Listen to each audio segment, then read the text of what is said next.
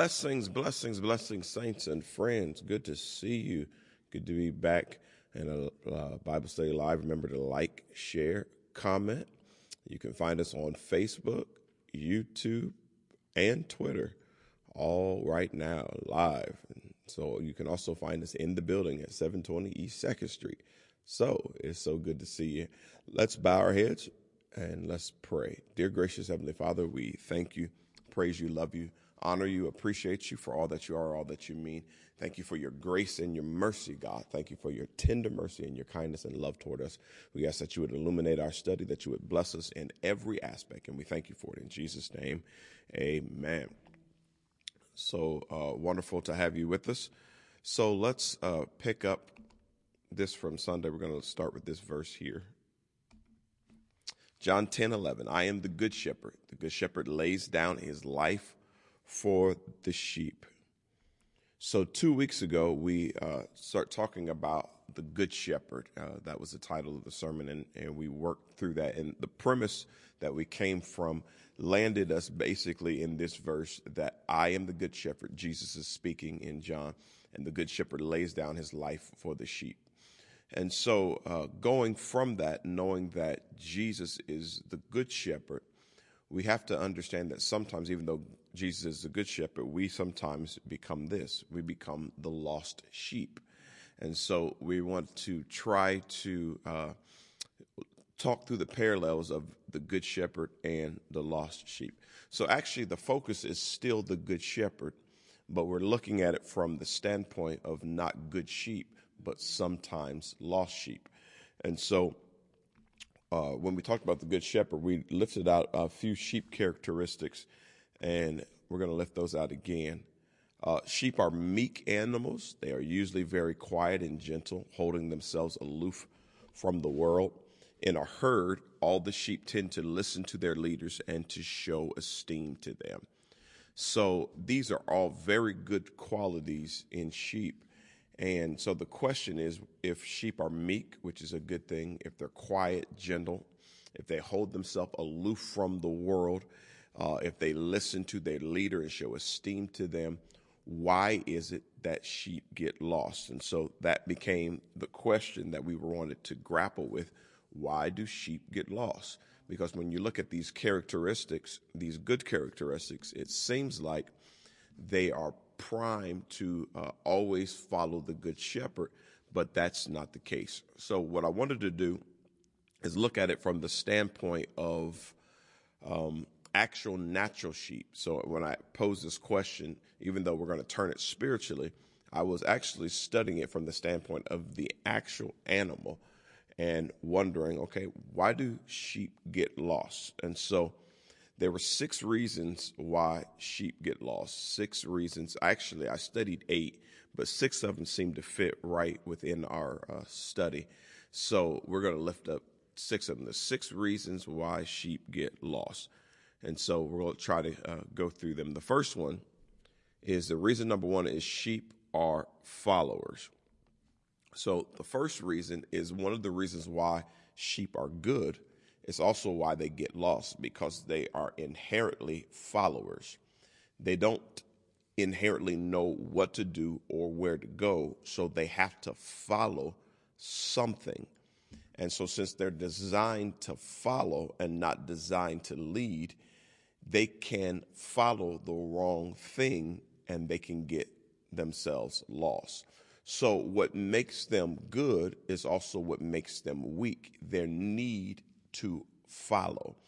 When it relates to us as human beings in our spirituality, we do not know it all. We cannot see the big picture. We are asked to walk by faith and not by sight.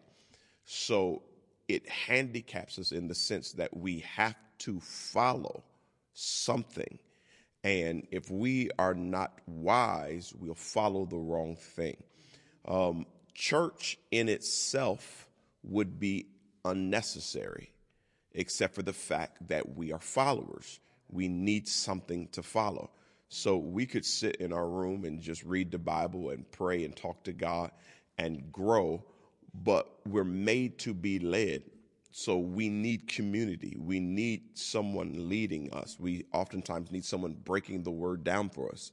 So it requires us to usually connect to a local church or connect to a ministry or find a leader or find somebody to disciple us. And all those things are good, but that makes us weak because it shows we are not independent. We are interdependent.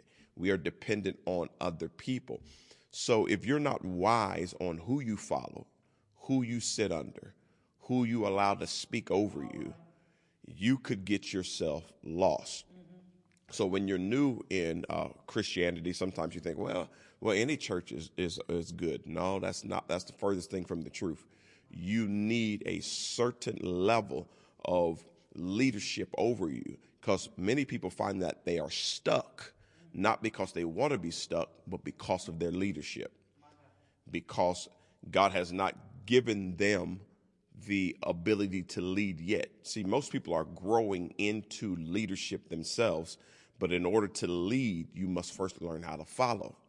So everybody starts in a place where they need to follow something. And so sometimes it takes some trial and error to find those people or those group of people that you really feel like are leading you in the right way. Paul said, follow me as I follow Christ. So when you find someone who's following Christ, that's good. But it also is hard because we are made to follow. All right, let's look at reason number 2. Sheep need strong leaders. So this really goes hand in hand with the first one. They need someone to follow, number 1. But if the person they're following isn't strong, a strong leader, then they will be led astray and not even know they're being led astray because they're just designed to follow. One thing about sheep that's similar to us as spiritual people is if the leader led me right Monday, Tuesday, Wednesday, my assumption is Thursday, Friday, Saturday, they're still leading me right. And as it relates to Christians, young Christians, this is the person who married me, buried my mother. I got saved under them. So when they start getting off, it's hard for them to reconcile. Yeah, they were on point yesterday, but today's a new day. They were leading you well yesterday, but that doesn't mean they can't become weak tomorrow. And so some people stay in dying ministries when the Spirit of God has moved on and the leader has gone from strong to weak, but they're still loyal because, man, that's where my grandma went. That's where my uncle went. But what do you need right now? If you're following them and it's not getting you anywhere, you have to make some decisions. Now, we're not advocating church hopping or anything like that, but you have to understand that when you are made to follow, then the leadership matters. We talked about that in the first sermon, The Good Shepherd. Leadership matters. It matters a lot. Now, if you are a good, solid sheep, you actually force the leader to continue to become strong. Because one thing I've learned in our ministry is I can't get up with no weak, wishy-washy word. Amen. They're used to the word of God. They're used to revelation. So if I start playing around, they're going to know something's off.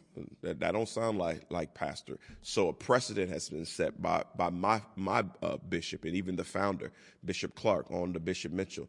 Now I have the reins. So I'm following in their footsteps. I've got to give the word of God. And I say it all the time. I give you permission. The moment I start getting off, number 1, I'm asking you to try to correct me. But if I don't want to do it and I become a weak leader, I give you permission to disassociate yourself and find somewhere else. Because you should never put loyalty to a man, a woman, a denomination above following God. So the more you become wise as a sheep, the more you understand that. Let's pick up number 3. Sheep are social creatures. So when I was studying this, it talks about how sheep don't like to go necessarily against the grain. They want to go with the flock. And that's fine, except for when the flock is doing something it shouldn't do. So when the flock gets lost, sheep have a tendency to do whatever the crowd is doing. And that's something we have to be careful. We learned it when we were young. We call it peer pressure.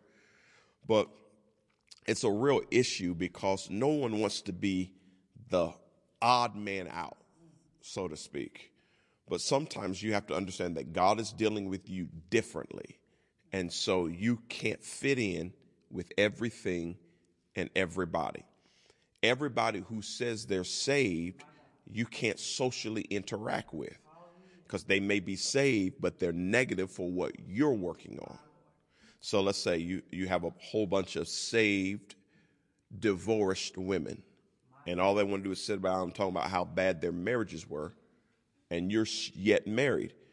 That may not be the company you need to keep because their past may affect your future.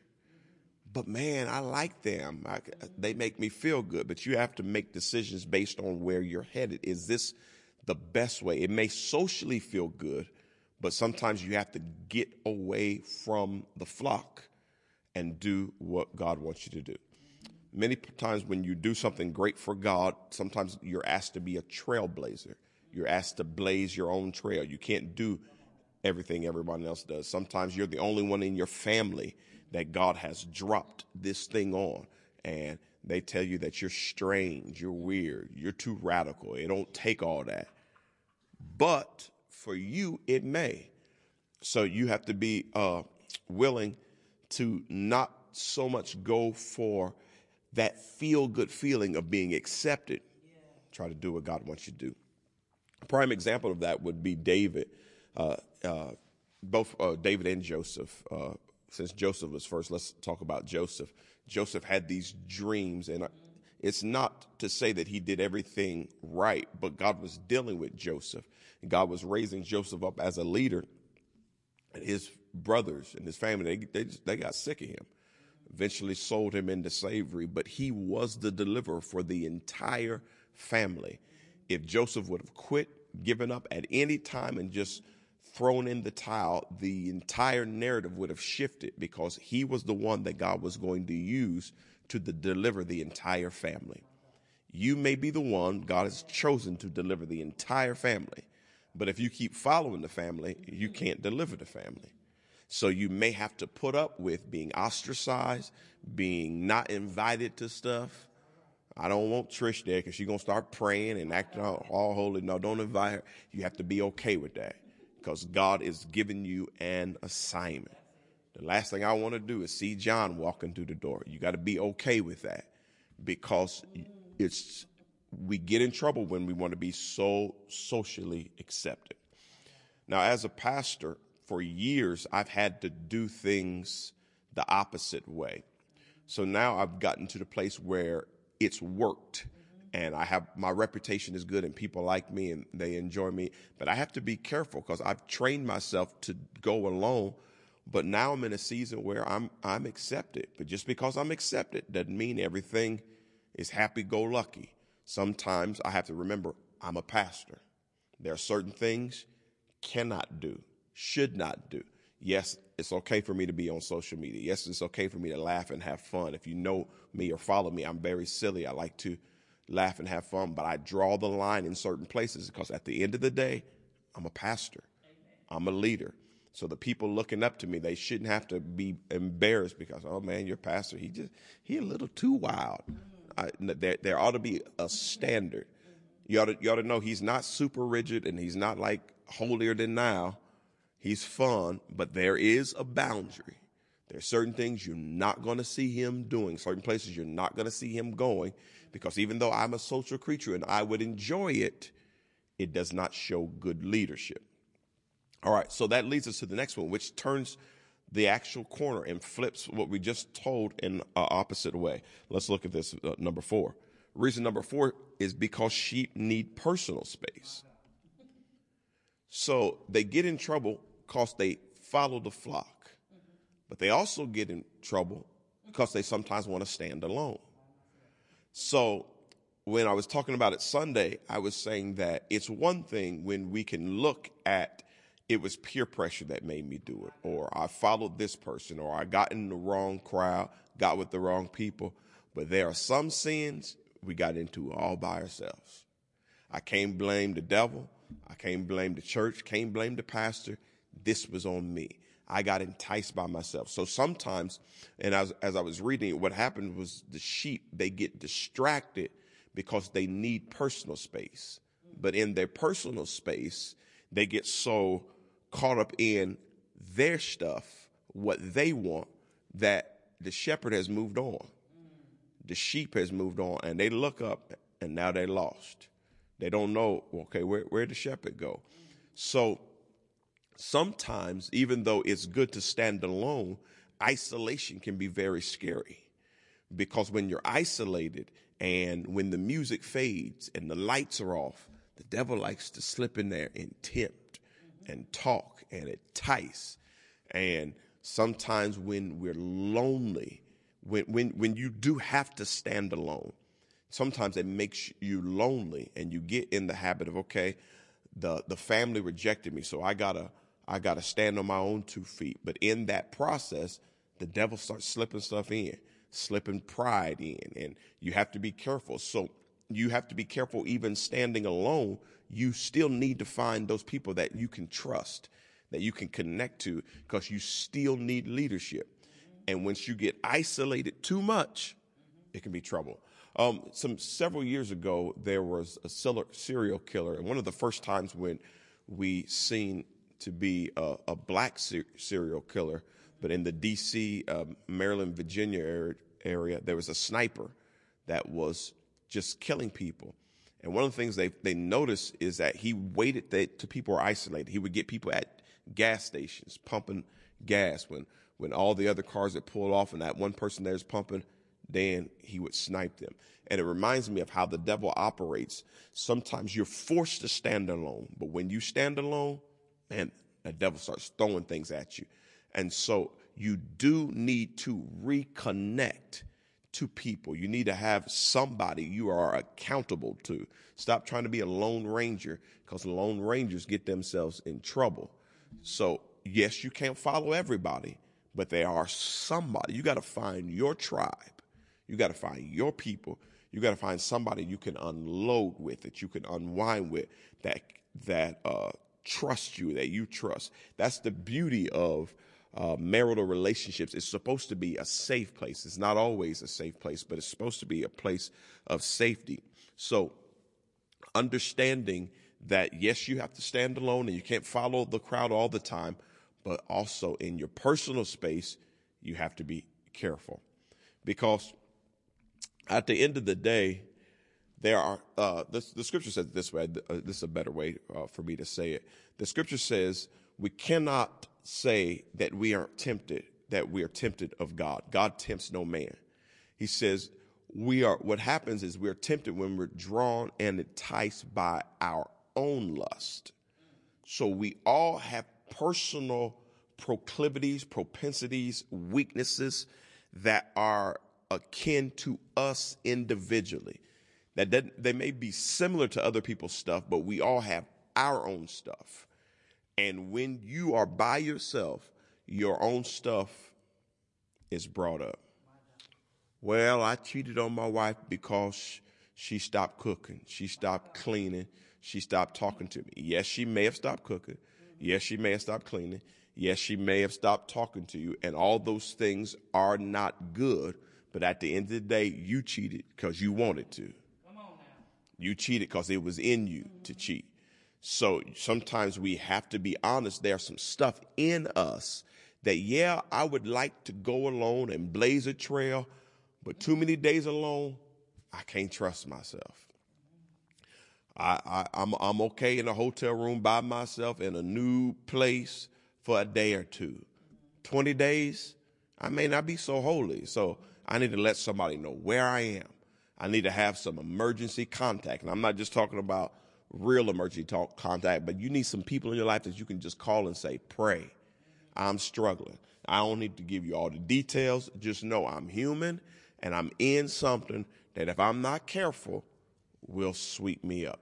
And so we have to be careful of the crowd, but we also have to be careful of us. All right, let's move on. Number 5, sheep are scaredy sheep. By nature, sheep are fearful. And because they're scared, what the study I was doing, the lady that was writing it was talking about what happens is they'll hear the sound of the enemy. They'll hear the sound of the fox, sound of the wolf, and they'll immediately take off running. And then after they can no longer hear the sound, they look up and now they're lost.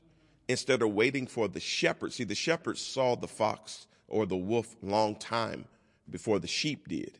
And so the shepherd already has a plan to protect, a plan of protection. But the sheep get fearful and they stop following the leader and they just take off running. But they don't know where they're running. They're just running. They're running because they're afraid, and then they wake up and look up, and then they're lost. So as it relates to us in our humanness, I talked about a simple fear, not just us being afraid, but a simple fear we all deal with, and it's the fear of the unknown. We don't know what the future holds. So because we don't know what the future holds, many times we are tempted to do nothing. So in the story of the talents that the guy who had he had 10, 5, 1, but one of them said, I was afraid. So because of afraid, I just hid the talent. I didn't do anything with it. And so that's one of the worst things we can do as people of God is, well, I don't know how I'm going to be received. I don't know how it's going to work. I don't know. So I do nothing because I'm afraid.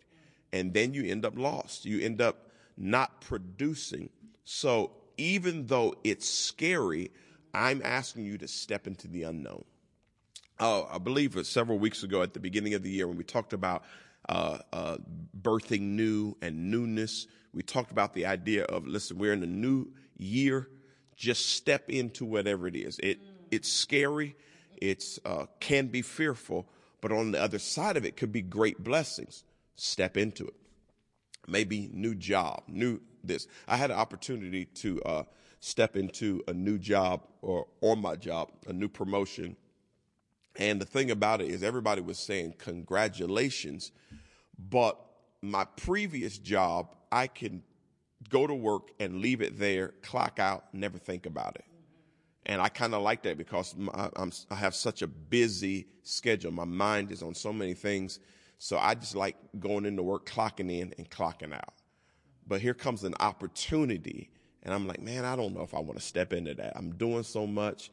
Now I'm going to have to be more focused on like job stuff. Like I can't just leave the job there and walk out. I'm like, I don't know. But something in me was like, step into it. Take a chance. And so I have for the last several weeks, I've been learning new things. And it was exactly what I thought. Now I can't just leave the job there. I have to think about certain things. But on the flip side of it, there are some blessings that I didn't know, but I had to get rid of the fearfulness of the unknown and just, hey, I'm going to take a chance. I'm going to step into it. It does pay me $1 more an hour, so there is some blessing in it. But it also, I learned, it puts me around people and allows me to know what's going on, some of the back things that are going on in the plant. And then I learned, well, guess what? I can pray about those things. Before I was clocking in, clocking out, didn't really care. Now I know what's going on. I see the paperwork. I see what they were supposed to do, what happened. And so God let me know, I got you there so you could pray. Oh, okay. So, but I had to step into it. So if you stay fearful, you will never, ever be used to the level that God wants to use you if you stay fearful. If you're always running, you're going to get lost. So you have to just say, hey, it's scary, but I'm going to do it. Sometimes we act like we don't understand the scriptures that we talk about all the time.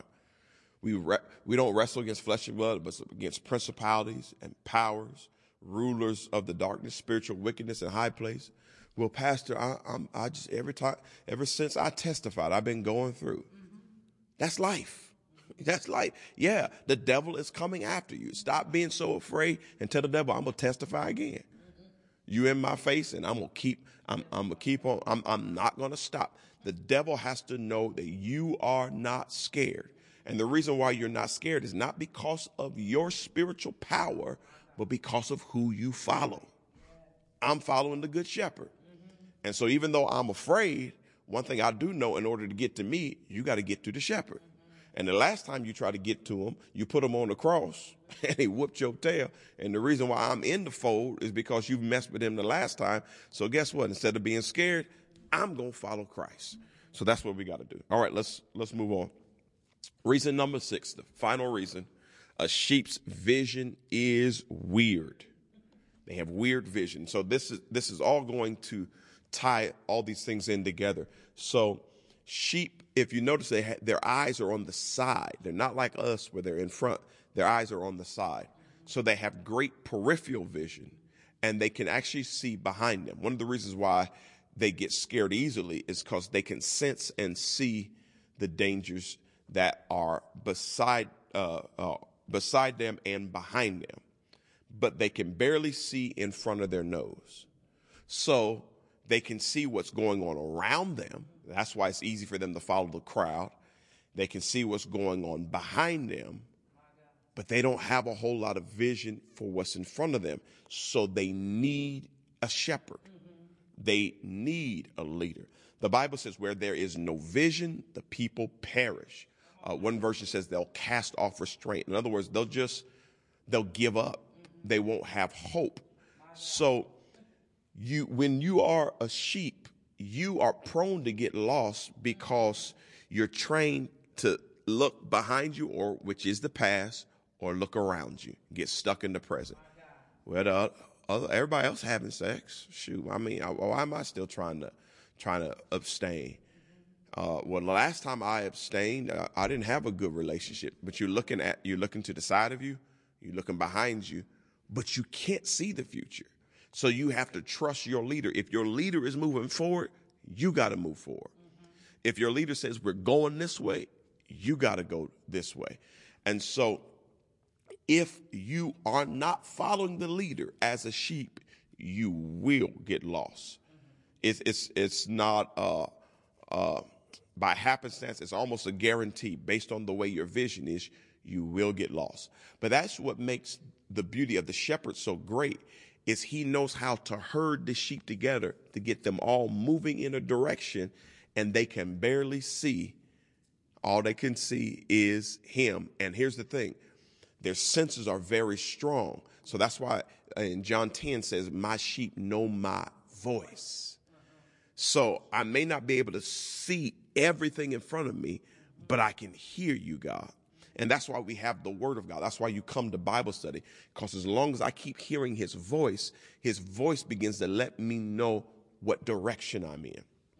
On Valentine's Day, me and my wife and a couple others from the church went to this marital couples dance and function. And so they called me up to the stage along with other husbands, and they blindfolded us and had our wives stand out in the audience and call our names. And everybody was calling their husband's name at the same time. I could hear Andre, and I would move to the direction of the voice, doing very good. But then they would stop. They say pause and make the women move across the room and then call our names again. So now we have to move toward the voice. But it was so interesting to me that with all of those voices being called, I didn't hear no one's name but mine, because I was most familiar with my wife's voice. And when you're familiar with the voice of God, which is what this training is about, you're not just going to church to show off your outfit and see your friends and have a good time and shout and dance. You're going to be trained in the voice of God. That way, when the sermon is over, the doors of the church are closed, you still know how to follow God, because you can hear his voice. God, I hear you. And I say this all the time, telling you the story about my daughter when she was in a dark room saying, Daddy, I can't see you, but I can hear you. And then when she was able to reach out, Daddy, I can't see you, but I can feel you. If I can feel God and I can hear God, I'm going to be okay. And so don't worry about not seeing, because we walk by faith, not by sight. You're not going to see it all. You're not going to understand it all. But if you can still hear the voice of God, if you still crave the voice of God, the Bible says those who do hunger and thirst after righteousness, they shall, or they will be filled. You are going to be filled. It's going to work out. It's going to turn in your favor. God is going to make a way out of no way. God is going to be a miracle worker, way maker, as long as you make up in your mind, I'm going to follow his voice. In the process, you may get lost. You may wander. Sheep are known for wandering. But here's the thing, and as we move forward, here's how we're shifting. When you get lost and you wander, the onus is on the shepherd to get you back, not you. See, we always think, well, if I do get lost, it's my job to get myself back to God. But the truth of the matter is, in the beginning, God sent the Son to us, sent him born of a virgin through 42 generations, wrapped in swaddling clothes, stuck him in a manger. But the whole message of the gospel is God came after you. You didn't have to come after him. I know we sang the song and we love it. I have decided to follow Jesus. That's powerful. But the truth of the matter is, he decided to come after you. You couldn't decide to follow him if he didn't decide to pursue you. So the grateful thing is, if you are one of his sheep and you do get lost, he's coming after you. All right, let's look at how Isaiah says it. Isaiah says in Isaiah 53:6, we all like sheep have gone astray. Each of us have turned to our own way, and the Lord has laid on him the iniquity of us all. I didn't take time on Sunday to break that word down, iniquity, but I will today. So if you see it over here in the corner, you can actually still see the verse. It says, we all like sheep have gone astray. Here's the beauty of our humanity. We all have gone astray. Yeah. I don't care if he the pope, the bishop. I don't care if he got a robe on with a hat. He done gone astray, all the way down to the person who just got saved. We all, like sheep, have gone astray. We all have wandered. And then it says, each of us have turned to our own way. We all have, at points in our life, chosen what we wanted, what felt good to us, at the expense of our spirit, at the expense of our soul, all of us. So all these people who act like they're perfect, they just lying, because if they haven't done it, they thought about doing it. See, some people think they are delivered because they've avoided stuff. Just because you avoid it don't mean it ain't in you to do it. Well, shoot, I ain't never thought about nobody but my wife. It's because you ugly. Ain't nobody looking at you. If you was better looking, maybe you would be tempted. So don't get all so diddy now. We all are human. We all. And then this is what's powerful. It says, and the Lord has laid on him the iniquity of us all. So in Scripture, you'll see the Scripture talking about sin, but every now and then it talks about iniquity. Sin is the fruit. Iniquity is the root. When you trace it down and study it out, it really means lawlessness. It is the thing in you that drives you to do what you do. So using the example again of cheating, cheating is the sin, but what made you go through all of the process to get to the sin is the iniquity. And so iniquity is much deeper. So when you think of it, a scar is open. It's an open on top of the flesh wound.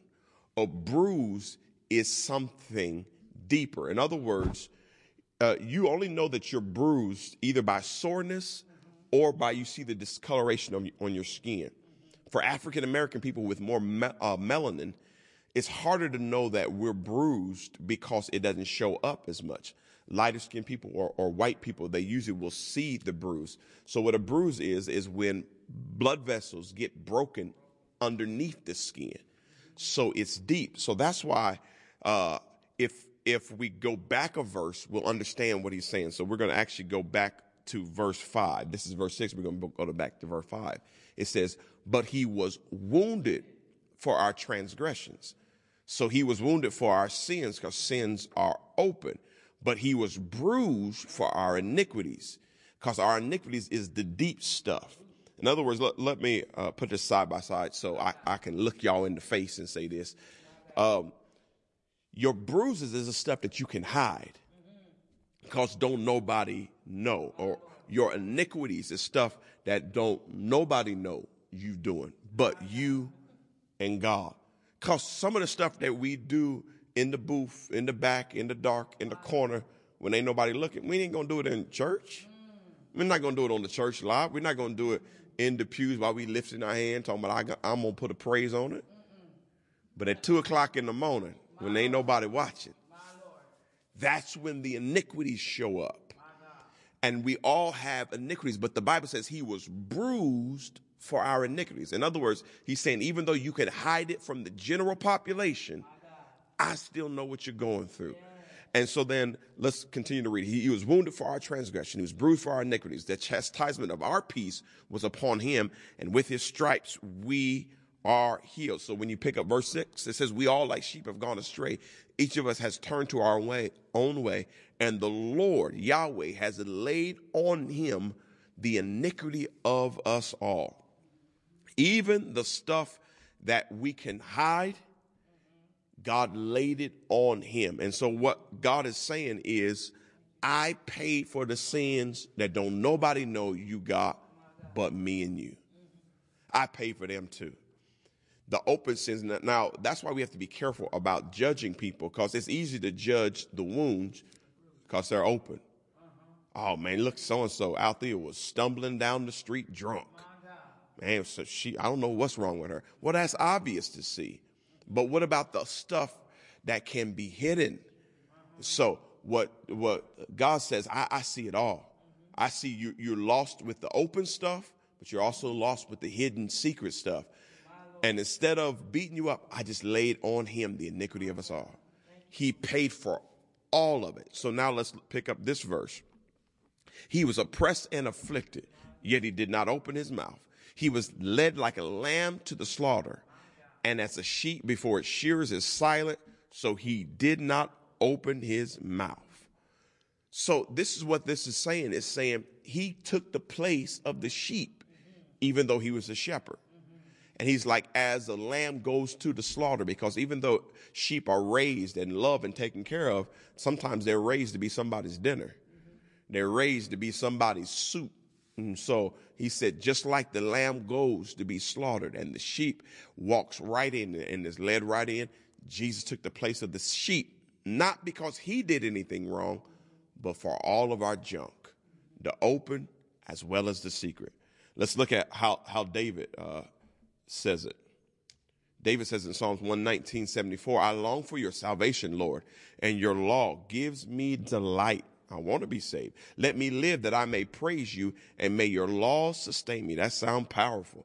But look at this verse. I have strayed like a lost sheep. We'll stop there for a second. The beginning, we'll go back real quick. It says, I long for your salvation. In other words, I say I'm saved. I want to be saved. I desire to be saved. I long to be saved, but I have still strayed like a lost sheep. I'm saved, but lost. I'm saved, sanctified, filled with the Holy Ghost, but I still got lost. I have strayed like a lost sheep. And then this is what he says, seek your servant, for I have not forgotten your commandments. I love the power of what David is saying. He said, yes, I strayed, but I'm not going to try to find my way back to you. God, find your way to me.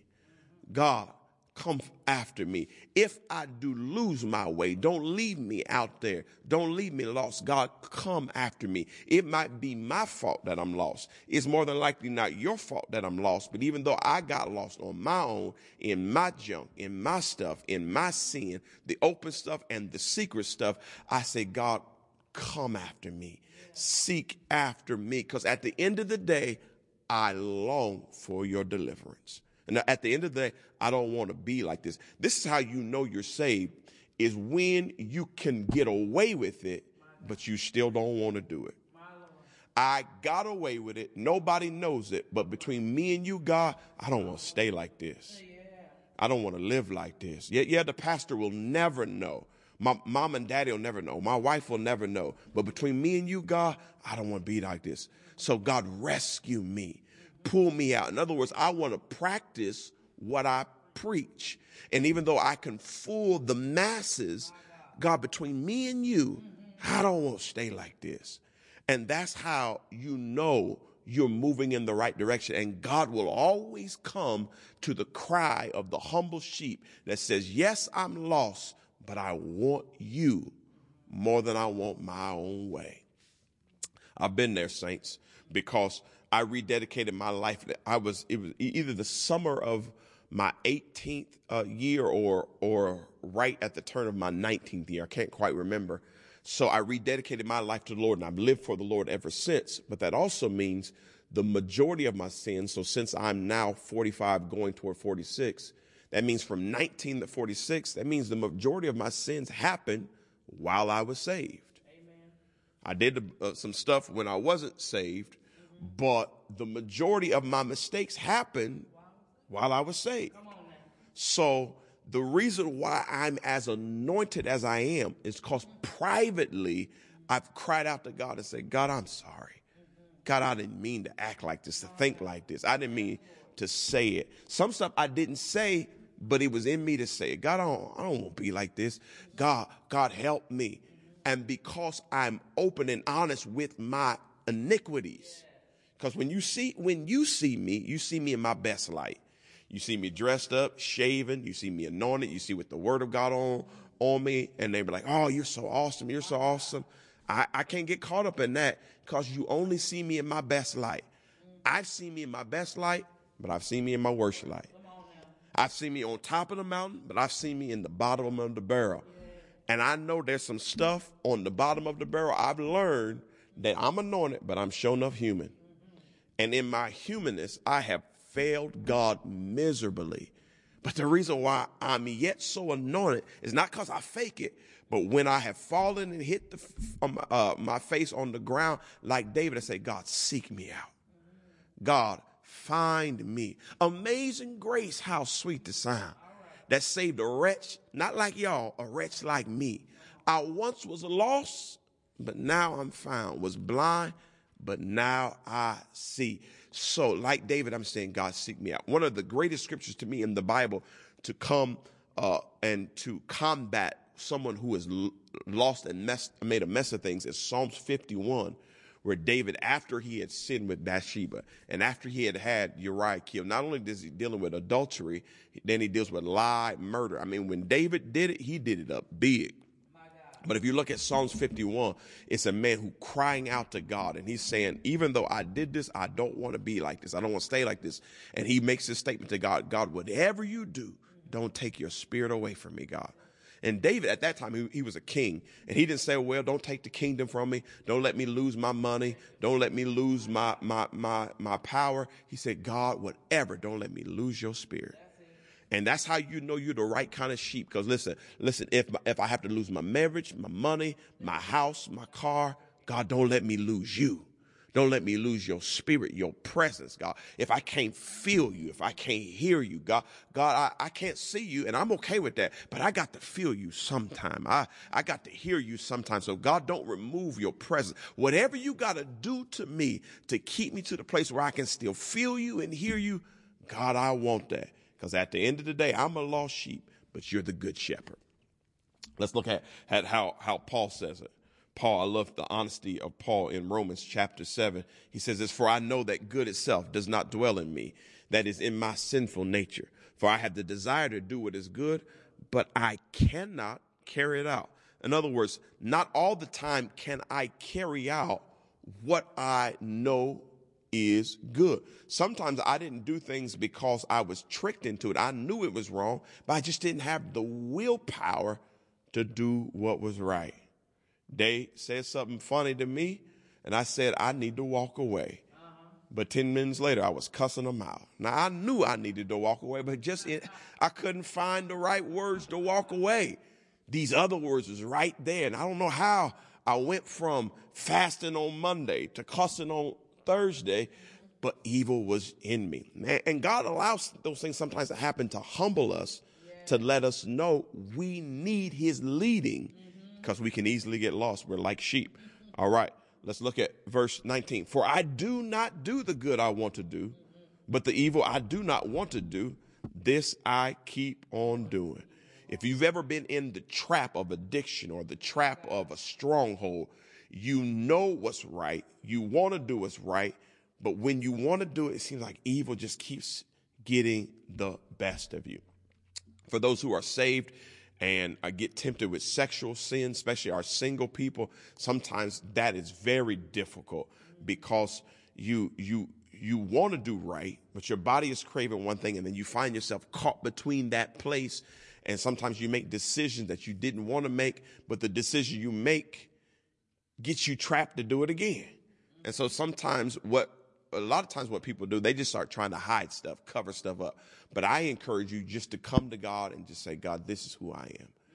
This is where I am. And God, I don't want to stay like this. So God, help me, because I want to do good, but something keeps rising up in me. Let's look at this verse 20. Now, if I do what I do not want to do, it is no longer I who do it, but it's sin living in me that does it. Paul began to come to a revelation. If I really don't want to do it, but keep doing it, then really it's not me who's doing it, because the me is the me that serves God. That means that there is, and he says it in King James Version, he says there's another, actually it's the next verse, so let's just go to it. It says, so I find this law at work, although I want to do good, evil is right there with me. In the King James he says, I find another law in my members. In other words, in my body, in my flesh, I find a whole nother set of laws. So what it teaches us is that we are spirit living this life through the flesh. So what the flesh wants to do is not who I really am. Yeah. So I can't let the devil beat me up over what I'm tempted to do, because what I'm tempted to do is not who I really am. Who I am is I'm a child of God. Now, my flesh may not always be a child of God, but who I am is a child of God. So I'm learning to disassociate between me and my flesh, or what's working in me. In other words, I'm a sheep with some goat tendencies. I got some goat in me. So I have to learn how to yield to the sheep so I won't act like the goat. Since we in church, I won't say it any way other than this. I'm a sheep with some donkey tendencies. I got some donkey in me. So I have to learn how to, when the donkey and the goat rises up, instead of letting the devil beat me up, I just have to say, okay, this is true. This is in me, but I'm going to keep following after the sheep in me so that I can be the person that I need to be. And it ought to make you humble and now not so judgmental. When the next person falls, you begin to say, I understand it. I get it. So if don't nobody rush to their aid, I'm going to rush to their aid because I know what it's like. In other words, I don't want to kick them when they're down, because I was down, but nobody knew about it because God covered me. My stuff was hidden. Nobody knew it. So what I'm going to do, I'm going to rush to their aid. I'm going to pick them up. You don't always sometimes go to them, but many times you stand in prayer for them. You stand in the gap for them. And you say, yeah, I know they messed up, but I'm standing in the gap for them. Me as a pastor, there's pastors all across the globe that are consistently messing up, blowing things, doing horrible things. But I'm very, very careful. If you're around me and know me, I'm very, very careful when people ask me about high-profile pastors who fall. Because what I know, I could be next. So I don't have a whole lot of stuff to say. I may have an opinion, but I keep that opinion to myself because it could be me. So I stand in the background and pray, because I know I may not have done what they've done, but I got some donkey in me too. All right. So let's move on. Romans 7:24. What a wretched man I am. Who will rescue me from this body that is subject to death? So I stop there and I move to another verse to answer it. So Paul makes this statement. Now, in that same chapter, he answers it, and then he goes on to Romans 8. One of the greatest sermons ever is Romans 8, but it comes on the heels of Romans 7, and him asking this question, like, I'm a messed up man. Who's going to deliver me? And of course, he answers it, but I wanted to answer it in a different way by going to an Old Testament person. So let's look at Ezekiel real quick and see what he says in Ezekiel 34:11. For this is what the sovereign Lord says.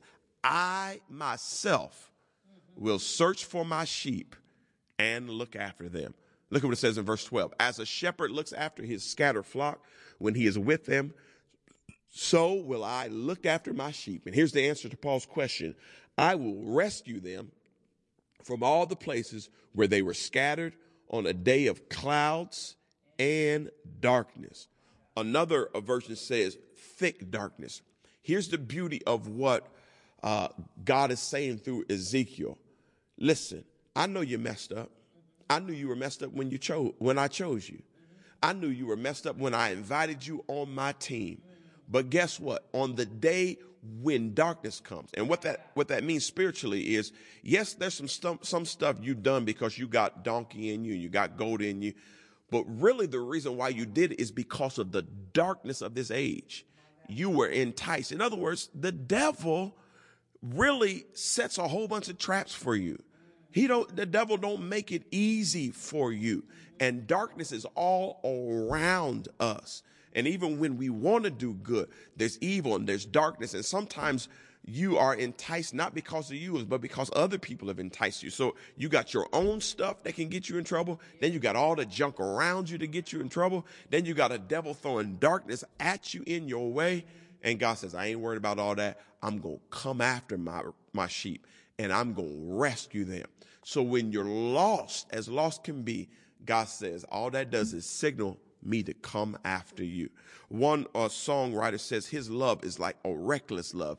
It chases us. It chases after us. It knocks down walls to find us. And I want you to understand, if you are lost and are in darkness, you don't have to run away from God. Just stand still. God is coming after you. Let's look at this next verse. So he says that he will rescue them. Verse 13 then says this. I myself will tend, we jump to verse 15. I myself will tend my sheep and have them lie down, declares the sovereign Lord. I will search for the lost and bring back the strays. Well, Pastor, I can't come to church because I'm stray and I done got into some stuff, and I got this court case, and I don't want to look like I'm running to God because I got in trouble. Listen, don't worry about all that. The Bible says he will go after the strays. So if you feel God calling you, the scripture says it this way. He says, with a loving kindness have I drawn thee and shown you my salvation. So you feel drawn, but you're like, I don't know. Listen, if you stray, just allow God to bring you on back. It's okay. And in Deliverance Temple, you're dealing with a church, we all been stray. Amen. Some of us were stray yesterday. Right. We ain't talking about 20 years ago. In some churches you go to, yeah, I messed up 20 years ago. But for some of us, it was 20 minutes ago. But we're just honest, and we're here to say, yes, we're stray. But God, if you want to stray, here I am. God, if you want to use somebody, use me. God, if you want to pull somebody out, pull me out. God, if you want to rescue somebody, I'm prime example to be rescued. God, I'm here because of you. And because of your what? Because of your grace. Your grace. Your amazing grace. All right, let's look at verse 25. I will make a covenant of peace with them and rid the land of savage beasts so that they may live in the wilderness and sleep in the forest in safety. I will make them and the places surrounding my hill a blessing. I will send down showers in the seasons. There will be showers of blessing. I understand this saying, but it's not absolutely true. God don't bless mess. Sometimes God will bless you right in the middle of your mess just to show you how good he is. because the Bible says it is the goodness of the Lord that leads you to repentance. Some of the stuff you got, you shouldn't have got. You didn't have no business getting. But even though you were messy, God bless you anyhow, because he says, I'll give you showers of blessings. And on Sunday, I told you that who needs showers the most? Dirty folk need showers. So God says, even though you're dirty and messy and dusty and wrong and lost, I'm going to show you my goodness and show you my kindness. And once you receive your goodness and kindness, if you got any sense, you will run back to God, because you shouldn't have been good to me. You shouldn't have been merciful to me. You shouldn't have anointed me. You shouldn't have blessed me. You shouldn't have healed me. You shouldn't have touched me and turned it around. But since you did it, God, I'm coming after you, because you've been so good to me. Ezekiel 34:31. You are my sheep, the sheep of my pastor, and I am your God, declares the sovereign Lord. So even though you're lost, you still his sheep. How did Jesus say it? Jesus said it so powerfully. Suppose one of you has 100 sheep and loses one of them. Doesn't he leave the 99 in the open country and go after the lost sheep until he finds it? And when he finds it, he joyfully puts it on his shoulders and goes home. Then he calls his friends and neighbors together and says, rejoice with me. I have found my lost sheep. Now, wait a second. The sheep got lost on his own, but Jesus says, when I go and find the sheep, I pick the sheep up, so he ain't even got to walk back. I'm going to carry him back. So you see some people that look like they was lost and they was going the wrong direction. Next thing you know, they're in front of you. How'd that happen? Jesus went and got them and picked them up. And while you was stuck acting stupid and judging folk, God putting people right in front of you. God is picking up his sheep and bringing them where they belong. Look at verse 7. I tell you that in the same way, there will be more rejoicing in heaven over one sinner who repents than over 99 righteous persons who do not need to repent. So all them sedity ministries and churches that don't want sinners around and get itchy when sinners come in, listen, God says, the heaven throws a party every time one sinner repent. And what repent means, changes his mind. And what our ministry about is communicating Christ's love compassionately, so that sinners will have a hope to change their mind and just say, hey, God, come find me. And everybody should be rejoicing. And here's the final thing. We're going to Peter. And good old Peter knows what it's like to be totally lost, actually denying and cussing the Lord. But here and cutting ears off. Peter was a mess. But look at what Peter says in this. And we close from this. For you were like sheep going astray. He's quoting the scripture we already read in Isaiah. But now you have returned to the shepherd and overseer of your souls. So in God, he doesn't celebrate the losing or the loss. He celebrates the return. And here we are. We are the lost sheep, but we are returning back to our God. And like Peter says, hey, we're coming back. So as we close on Sunday, I told the people to say it. And so I'm going to ask you to say it again here in the building. And those of you who are online, say it. Just say these two words. I'm back. I'm back. I'm back. The devil thought he had me, but I'm back. Here's the final point. Reasons why it's okay to sometimes be a lost sheep is because we have such a good shepherd we can always run to. We got a shepherd we can always run to. Let's bow our heads and let's pray. Dear Heavenly Father, God, we thank you for being the good shepherd. And we thank you for sometimes being the good sheep. But so many times we've been the lost sheep. But we thank you that even though we've been the lost sheep, your goodness have come running after us. And we say we are returning to you, Lord. We are back in the fold. And we're here to follow you. And the only thing we want to do is help other people who are lost follow you too. So give us the strength. And having said that, God, I pray over every person under the sound of my voice, even beyond the sound of my voice, all across this globe that needs your salvation, that doesn't know you in the pardon of their sins. I'm praying that a revival would break out across this globe, greater than COVID, that touched lives everywhere. But a revival would touch people, and men and women would say, what must I do to be saved?